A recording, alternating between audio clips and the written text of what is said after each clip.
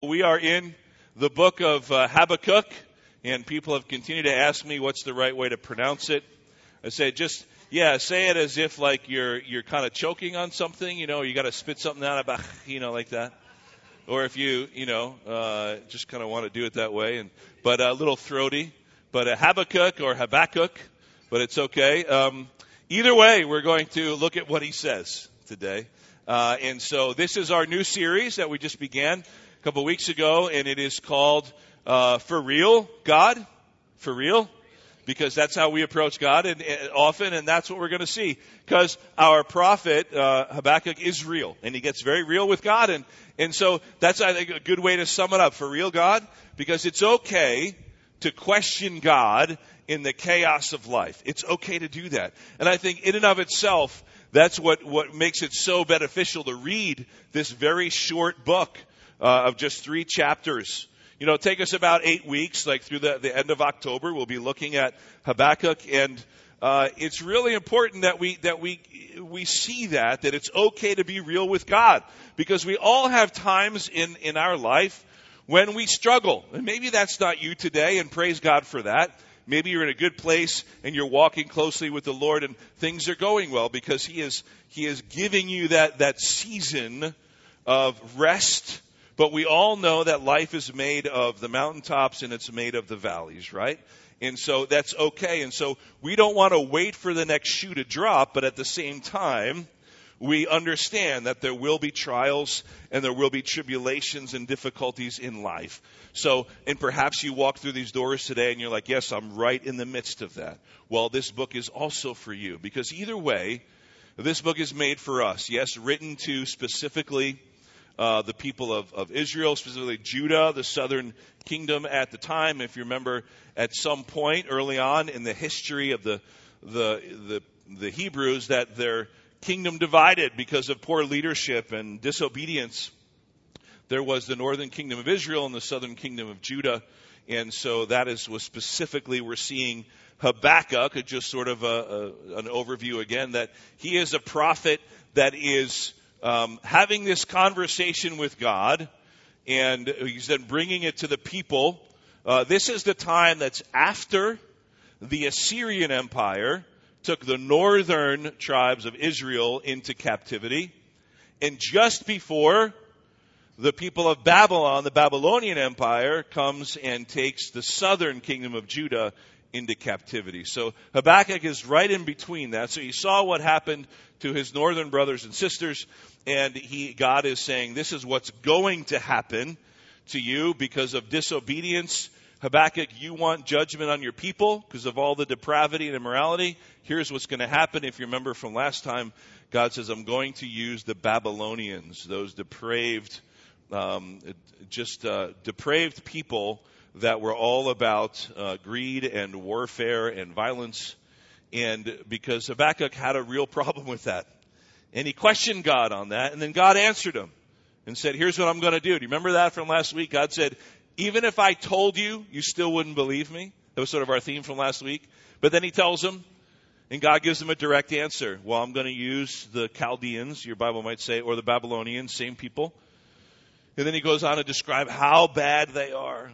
And so today, in this passage, it's Habakkuk chapter 1, it's verses 12 to the end, and verse 1 of chapter 2 is where we're going to end. These just short few verses, we see Habakkuk's second complaint. Now he comes back to God, because God says, here's the answer to your first complaint, and Habakkuk says, okay, now I got something else, a problem. But there is something very unique about what he does today. It's in verse 12 of chapter 1, and it's the first verse we're going to read in just a minute, and that's going to be the crux of what we look at. Okay, so quite an interesting passage today. But really, Habakkuk has this big issue with God, because what we're going to see is God begins to tell Habakkuk after the second complaint in our passage today. He begins to tell him, the prophet, and he says, look, this is what I'm doing, right? I'm bringing the Babylonians. And then Habakkuk says to actually back to God, like, okay, so it's going to be this bad that you're going to use these people to come as like just fishermen do in scooping up just thousands of fish in their nets. We're going to be like the fish God caught up in their nets, and they're going to have all this success in coming and just overwhelming us and taking us into captivity. And that's what it's going to be like. And Habakkuk has a real problem, a real issue with that. And so here's what it sounds like. Habakkuk is basically saying, God, it sounds like the cure is worse than the disease. It sounds like the solution is worse than the problem. Did you ever, like, when you're watching TV, you see the commercials for the new drugs and medicines that come out? And they kind of just paint this beautiful picture of what the medicine can do, and I'm sure it can do that. And then I guess by law they have to give this disclaimer, right? I remember back in the day it used to be real fast, and they would talk real fast and quiet, but I think they had to change that. So they'll have the voiceover person will say, this ABC drug is so wonderful, and here's what it's going to do for you. But please do not take this drug if you're allergic to it or any of the ingredients in it. Or if you don't want to take it if you're a man or a woman, if you're young or old, right? You don't want to take it. If you think it might kill you, don't take it because it may lead to death and all these things, right? And then at the end, it's like, and it tells you the name of the drug again. And then you finish watching, and you're just like, why on earth would I take that? Because it seems like all of the side effects would be so much worse than how it's going to cure this one issue that I have. And we know there can be side effects to medicine, but it's just kind of like, it's a silly example, but something I think we all can be in tune to, because we look at those things and we say, okay, we realize why they're doing it, what they have to do, and these things could happen. But it kind of turns us off to it, right? And we're just like, man, it just seems like the solution they're providing is going to be so much worse than the actual issue that I have. And that's how Habakkuk is approaching God. He's saying, God, you're choosing to use these despicable people, the Babylonians, to bring judgment on Judah for disobedience. And I know, God, that our disobedience as a people is bad, but really? Like, for real, God, the Babylonians? Like, that's so much worse. How could that be your plan? See, isn't that just like us, though, that we ask God for an answer and He reveals somehow His answer to our prayer, and then we say, we don't like that answer, God, because there's no way that could be the answer. It's not the right timing, and it's not the right way. You're not using the right people. I'm not getting enough of this or that. And that's where Habakkuk is today. That's his issue. Now, we know that we can make our situations worse, but God, really? Like, God would do that? Because remember last week we talked about this idea of being nearsighted, of making decisions in life just based upon what we can see immediately around us. And God says, I'm already doing something. I'm doing something you can't even understand. Even if I told you, you wouldn't understand it, but will you trust me? And so if we don't keep our focus on our God, what will happen is we will quickly see our situation through the wrong lens, just being nearsighted, just the lens of our circumstances. One of the beautiful things about the joy in the Lord is that it is so different from happiness. You've ever heard that? That joy is not based on our circumstances. Our happiness is based on the circumstances around us, but true joy in the Lord, that's there, that's fixed, no matter what's going on around us. But see, that's a simple truth that we need to be reminded of. But we do our share of complaining, just like Habakkuk does. We worry about things. I mean, we all watch the news, or we watch our news feed, or we go online, or whatever it is that we do. I'm going through this, one of these things in our podcast this week, where the challenge is the first thing we do in the morning when we wake up, don't open your phone and look through the news feed or to look at Instagram or Facebook, because we know we all do it, right? How about the first thing we do is we open the Word of God? I mean, we all have like a Bible app. And so it's just a really simple challenge, but been doing that. The first day, I completely forgot because I'm not in that habit. And so I'm scrolling through the news. I'm like, why do I feel so bad? Oh, right. I can look at God, So you're in your bed and you're looking and you're looking at your phone. And so how about the first thing we do is just read a short devotional. Even if it takes 2 minutes or 5 minutes, you read the Word of God, because that's the way we start the day. And then, of course, you're going to go about your day. You're going to start looking at what's going on in the world. You're checking the scores for the games of the night before, and you're looking at the news and what's happening and the ongoing saga in Washington and all that. And you know what? We look at it, and can't we get really depressed and frustrated and sometimes angry? No matter where you fall in any particular situation or issue, we look around and we say, God, how could this be your plan? That our country, that our world, that my job has been like this. We talked about how you can have somebody, maybe an employer or a boss that's doing something that's maybe immoral or even illegal or something, and they're just getting away with it, and nobody's noticing, but you're noticing, and you're doing the right thing. Remember, that was Habakkuk. He was like, God, I'm righteous, I'm doing the right thing, and look what's going on around me. How can this be right? But here's the problem, church. I mean, we look around, we see other people prospering, and it's not us. Man, I see all these people prospering. They don't deserve it, God. How are these undeserving people becoming so successful? Well, see, God doesn't call us to success. He calls us to faithfulness. And in our faithfulness, we will be successful because God will make it so. How do you define success in life? It needs to start with the Word of God and who God is. And so this morning, we're going to see just in verse 12 of this passage, Habakkuk stops, and before he complains, he realizes, okay, I know who God is, and he proclaims it. But then he goes on to complain. But see, he goes back to listen to what he knows. To what he knows. I mean, we are so prone today to worship whatever might make us rich and successful, but are we focusing on our faithfulness because of who God truly is and who we are in His sight? I mean, that's of course what we do, right? And that's Habakkuk's situation. The Babylonians, it seems like they're going to be rewarded for their depravity. And so he describes them like fishermen coming and catching all these great fish, having the best catch of the whole season. And yet, it seems like, well, they're going to be rewarded for their depravity, God. And so let's look at that. Let's look at what it says today. So this is Habakkuk chapter 1. It's verses 12 all the way through chapter 2, verse 1. All right? So this is his second complaint. But please just focus. I want you to focus on just verse 12. We're going to read it all. But verse 12, just notice how he starts. And then he gets into his issue with God, okay? He says, are you not from everlasting? O Lord my God, the Holy One, we shall not die. O Lord, you have ordained them as judgment, and you, O Rock, have established them for reproof.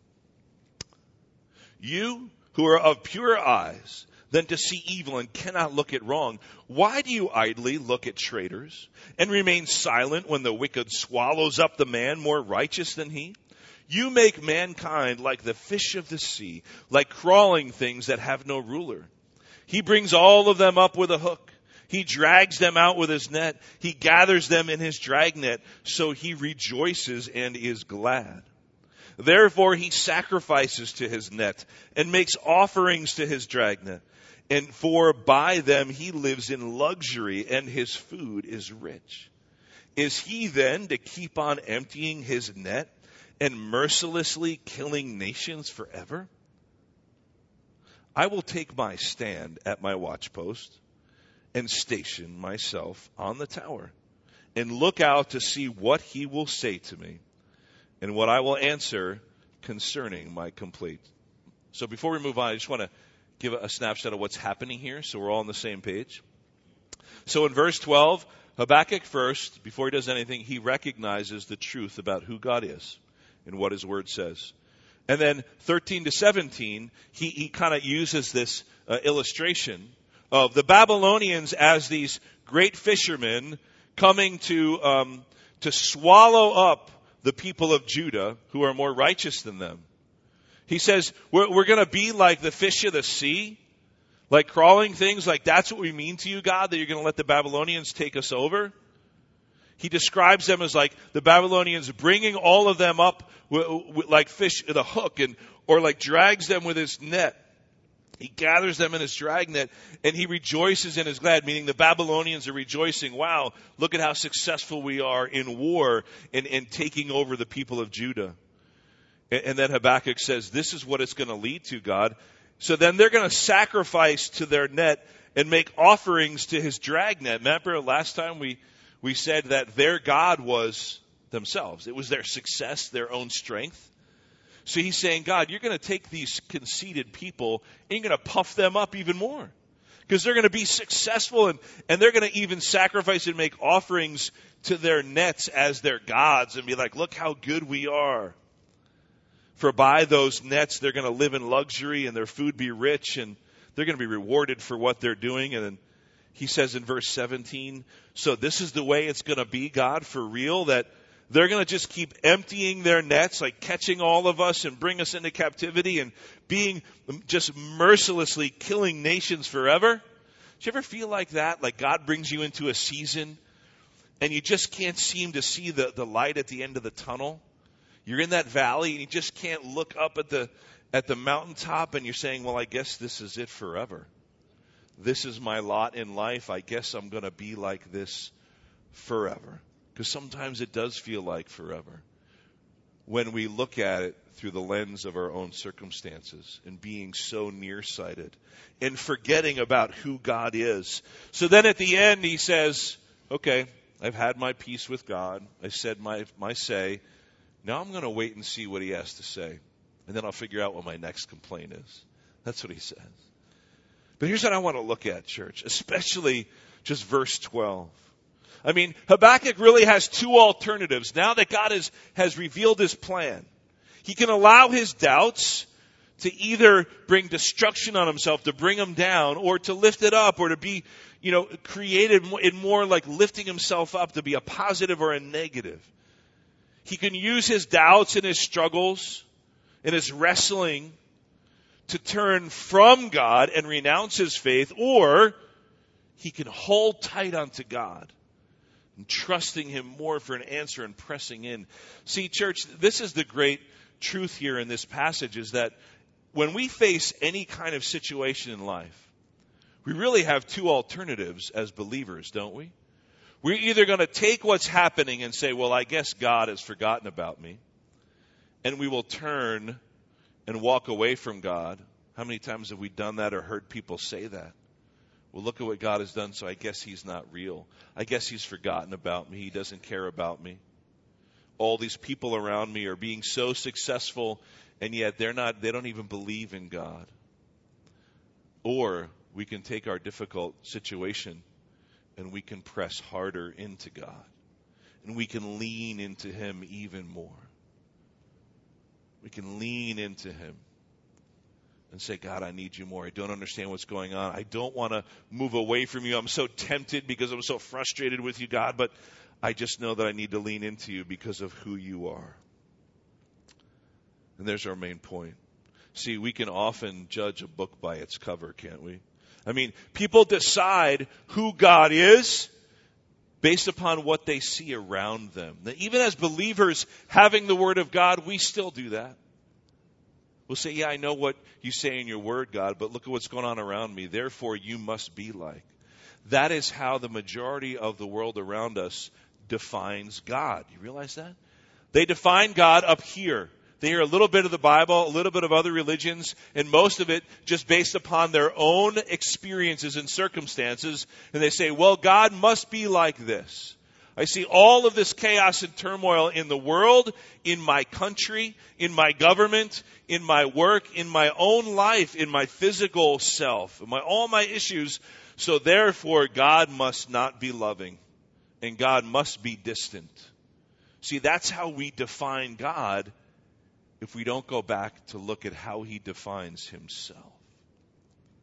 See, the very word of God is his revelation to us, church. He reveals himself. I just think about that for a second. The God of the universe, who created all of what we see around us, he chose to reveal himself to us that we might have an intimate relationship with him through his son, Jesus Christ. I mean, in and of itself, that is just mind-blowing. And so he reveals himself to us. So when we open the pages of Scripture, He says who he is, and other people give testimony to it. He sent his Son to give testimony to who the Father is. That's what Jesus did. He came to offer the kingdom to the people of Israel, God's chosen people, because God had promised it. God's a promise keeper. In this verse, this first verse we're going to look at, there's at least 5 things that we see about the nature and character of God. See, Habakkuk doesn't start by just complaining. He realizes, wait, I do know a little bit about God. Let me start with that. Before I start making decisions on what's going on in my life and how bad the Babylonians are and how bad God is to let these depraved people do their thing, let me just first start with what I do know. See, that's how we get into trouble, don't we? We address any kind of situation not with what we do already know about God, but we make up our own minds about God based upon the circumstances. See, and that's backwards. So here's what I believe that it says, at least in verse 12. I'll read it again. We're going to pick out 5 things that we know about God that Habakkuk reminds us. Because it says in verse 12, are you not from everlasting, O Lord my God, my Holy One? We shall not die. O Lord, you have ordained them, meaning the Babylonians, as a judgment, and you, O Rock, have established them for reproof. First, I think we need to be mindful of this.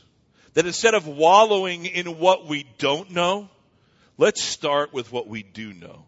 We do know who God is, so let's start by looking at every situation through that lens of Scripture. Who is God? Because Scripture says that He's unchanging. God never changes. So the God who got you through your trouble 5 years ago, He's the same God today. You might have a different problem, but He's the same God making the same promises. See, and that's what will get us through. That's the different lens to look at. So, first we see in verse 12 that God is eternal. He says from everlasting, He says, okay, God. He's not questioning is this true. He's reminding Himself, all right, didn't you say that you are from everlasting? So He is eternal. What does it mean that God is eternal? What does it mean that He is eternal? Habakkuk says everlasting. I mean, our God is eternal. Habakkuk is really looking at it like the Babylonian gods, even them looking at themselves as gods, they're just mortal. They might be powerful now and successful now, but they're immortal. When their life ends on earth, their life ends. God, our God, the one true God, He is eternal. Remember what it says in the Gospels? In the beginning was the Word, right? In the beginning, like from the beginning. When was the beginning? When was the beginning, right? God is eternal. Now, I know it's hard for us to wrap our minds around that. But God always has been and always will be. God does not have a beginning nor an end. And that's why I said last week, see, He is God and we're not, right? We have a beginning, we have an end when it comes to here on earth. But isn't it beautiful is one of the things we know about us, that we are eternal. Because it's our connection with God through our spirit, right? That new life that we will live eternally. His word is eternal also. But see, it says God is eternal. That's what Habakkuk is saying. He's saying that the Babylonians, like they're mortal, even the God of this age. So our enemy Satan is described many times as the God of this age. You remember when I went through the whole story of Scripture a while back, just reminding us of how that all works out in God's plan and purpose. That at the very beginning, going all the way back to the garden, God had everything. It was perfect, and God had this plan. See, and Adam and Eve were going to be His ambassadors, the ones who were going to have dominion over the earth with all of their offspring. See? But what did Satan do? He came in and he disrupted that plan. He usurped authority over this earth from Adam and Eve. And so that's why he is now called the God of this age, of this earth. Now, we also, remember, we went through the justification. We looked at this idea of God being righteous and holy, that He is universally sovereign. So even though He might have allowed our enemy to have control over this world now, God is still nonetheless universally sovereign. So it is all done as God allows it to be so. But we also know how it's going to end, because it wouldn't be forever, because God had promised a Redeemer right then and there at the beginning of the story. So I bring that up to say this, that even though we have an enemy that we fight on that spiritual plane each and every day, we know that God is victorious, because our God is eternal, and that victory is already won. The enemy is already defeated.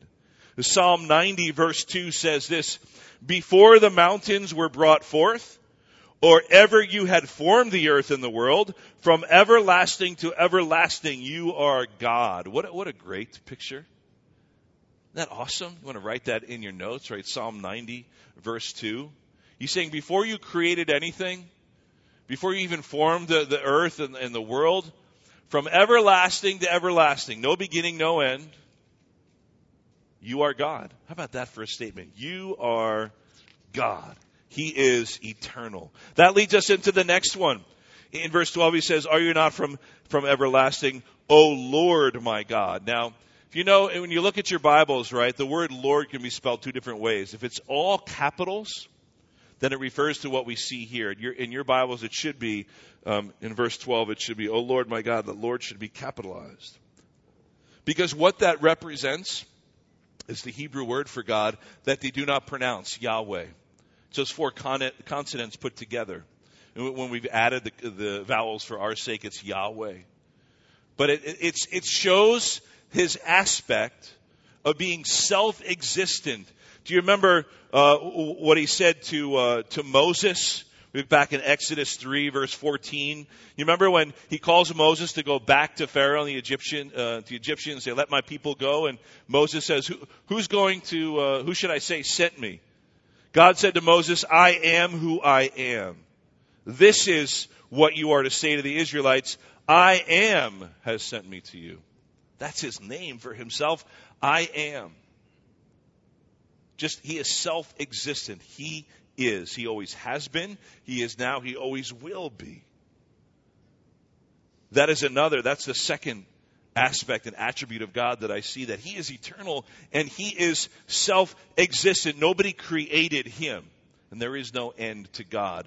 So this is a truth about God that should bring us joy and comfort, even though we can't quite describe it or understand it or explain it. God is self-existent. He says, I am who I am. That's all the explanation that you need. We also see that he is holy.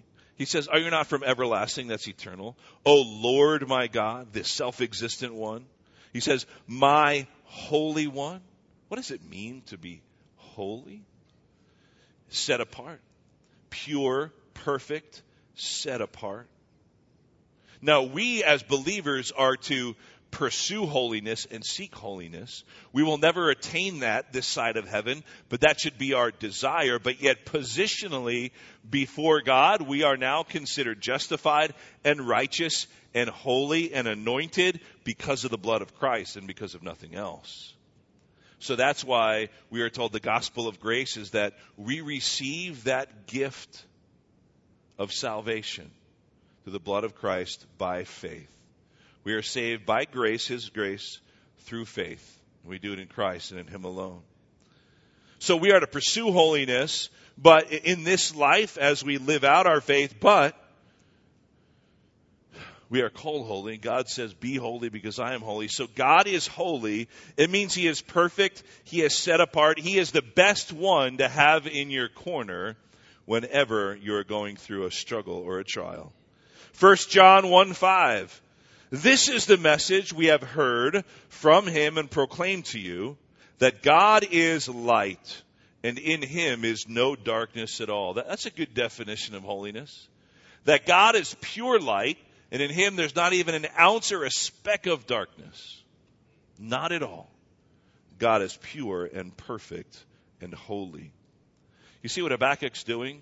Even though he's going to have this real time with God, he's going to get real again and complain how successful the Babylonians are and going. God's going to let them be even more so. He says, let me get back to what I do know first. Okay? Before I keep complaining, let me just not go on the basis of what I see about to happen. Let me start with what I do know. Here's what I know about God. God, you are eternal. Thank you for that. You are Lord. You are the self-existent one. You always have been. You always will be. And you are holy. You are perfect. Nobody else is perfect. How about next? And then he says, we shall not die. I'll get to that in a minute. He says, O Lord, you have ordained them as judgment. In you, O rock. He calls him his rock. Do you trust that your God is your rock? What does it mean that he is our rock? I think it means he's powerful. We think of a rock like the sheer weight and magnitude and power of what a rock can do if it's unleashed, right? I mean, in Psalm 40, it says, I waited patiently for the Lord, and he inclined. He heard my cry. The psalmist is talking about a time in distress.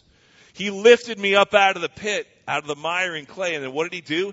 He set my feet on a rock, and he made my footsteps firm.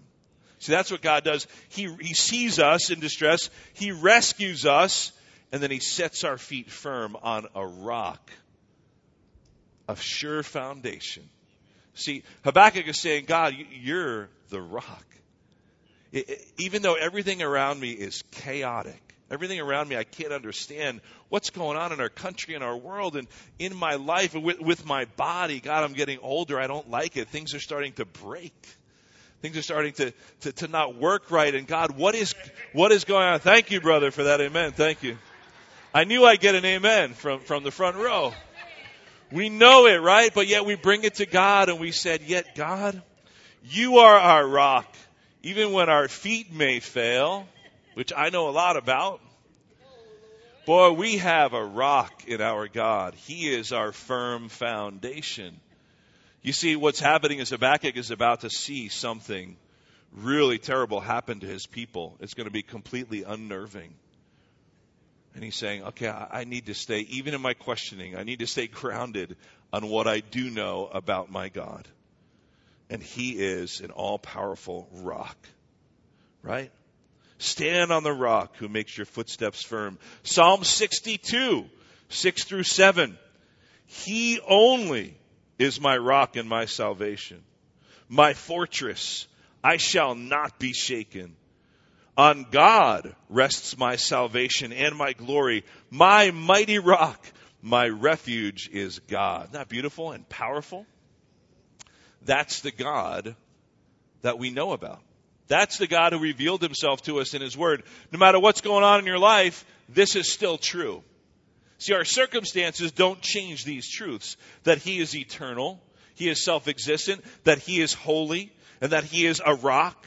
And then finally, we see he is faithful because he is a God who makes promises. Habakkuk says, we shall not die. You know why he says that? There's not a question mark after that. It's a statement. We shall not die. Because it seems like the Babylonian horde is going to come in and conquer them and destroy them and kill them. But he says, wait, no. You have set them apart for discipline, not destruction. Discipline, not destruction. Though God may discipline us and it might hurt, he will not destroy us. See, God is a covenant God. And in the context of this, we see that God had made a covenant with the people of Israel, right? Through Abraham, Isaac, and Jacob, his covenant people. It is an unconditional covenant. God said, I will be the one to take care of this. No matter what happens with the Jews and their obedience or disobedience, that original covenant to keep them as a holy people, set apart for himself, to give them a land and to prosper them, that is unconditional. God says, no matter what, that will happen. I will keep my promise.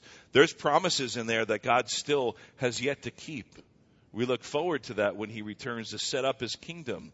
And see, we see that because there were promises that he will fulfill there to his people. But we can look at this and glean for ourselves and say, God is a faithful promise keeper. And Habakkuk says, we won't die. It's going to be terrible. It's going to be terrible. But this will not lead to our destruction. So let me stand on the firm rock. God will discipline but not destroy. Psalm 33, verse 4. For the word of the Lord is upright, and all his work is done in faithfulness. What a great summation of that truth. The word of the Lord is upright. So what he says about himself in the Bible is upright and true and good and perfect. And all his work is done in that faithfulness. So everything he does, listen, church, everything he's doing, even if it seems like he's doing nothing, he's doing it out of faithfulness and as a promise keeper. Because God doesn't all of a sudden become not a promise keeper. He doesn't all of a sudden forget who he is. He says, I am who I am, right? And he is a faithful, faithful promise keeper. We need to be careful of bad theology today. I simply just mean this. Theology is the study of God. Okay? That's simply how you define theology. We might think, there's theologians and they're looking at everything and research, and people and theologians, right, have spent, countless hours and centuries and millennia just studying God. But you know what? Bad theology is when we don't turn to the scriptures and see how God revealed himself to us. There is such evident truth that nobody can dispute, that you don't need to be a scholar to figure out. God reveals it. He says, I'm the rock.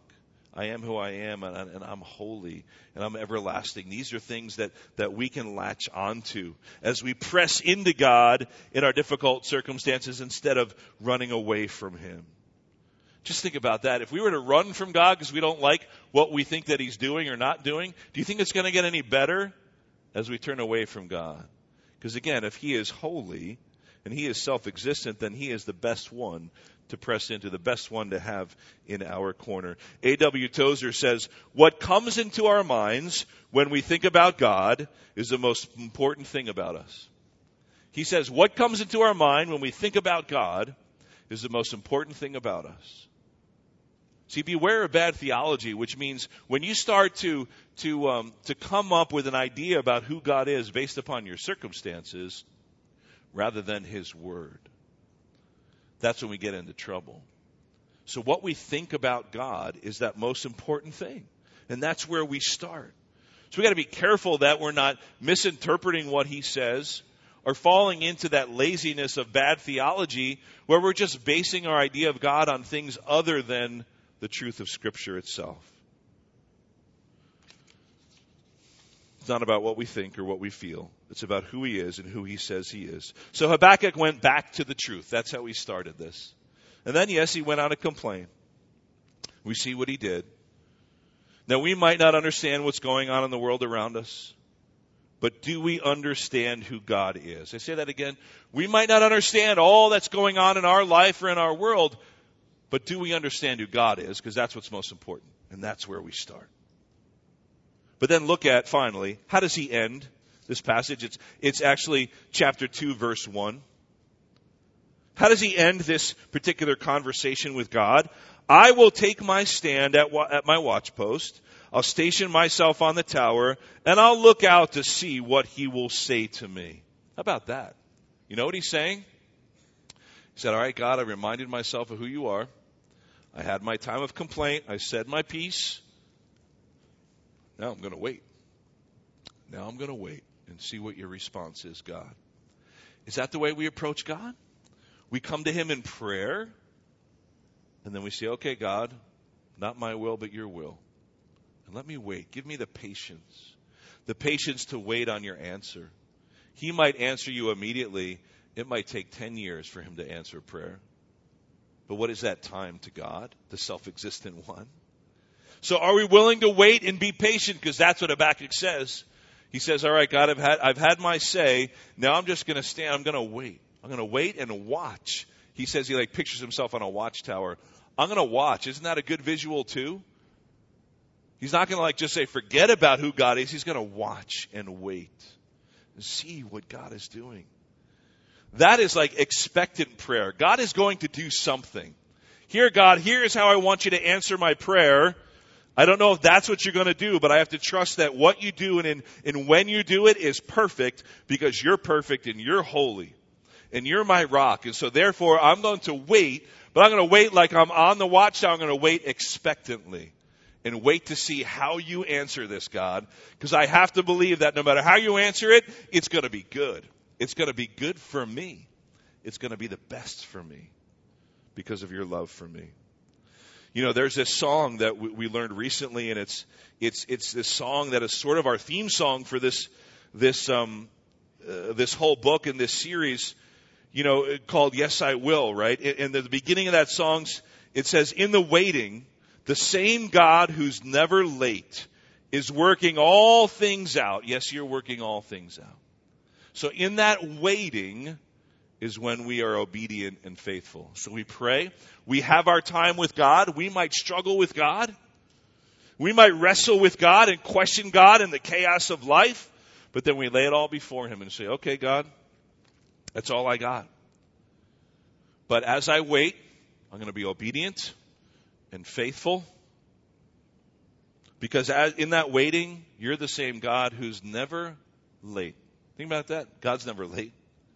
God's never late. Because He's working all things out.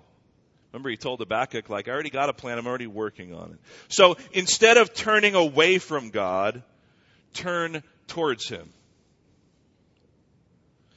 Why? Because you know Him. Press into Him, lean into Him, and ask Him why. Tell Him you know He's trustworthy, He's holy, He's almighty, and then wait. Instead of turning away from God, turn towards Him. Why? Because you know Him. You know who He is. He's that God that never fails. That God that saved you once, that has given you new life, the God that got you out of that jam, whatever it was. He's the same God today. He might do it in a different way. He might take longer. But He's the same God because He's the self-existing one and the Holy One. So just press into Him and lean into Him. It's okay to ask Him why, but then you tell Him and you proclaim the truth of who He is back to Him. God, you are trustworthy. You are holy. You are my rock. And I'm going to wait. I'm going to wait on you. Walk in the small steps of obedience and faith while you wait on Him for your answer. That's what Habakkuk says he's going to do. He says, I'm going to wait, God. I'm going to position myself like on a tower, and I'm going to be expectant that you're going to answer this prayer somehow, at some point, but until then, I'm going to stand on this rock. That's you. I'm going to stand on the truth about who you are. You have revealed yourself to me, God. I might not know and be confused about what's going on in my life, but what I do know for sure is who you are. And that's where we should start. Amen?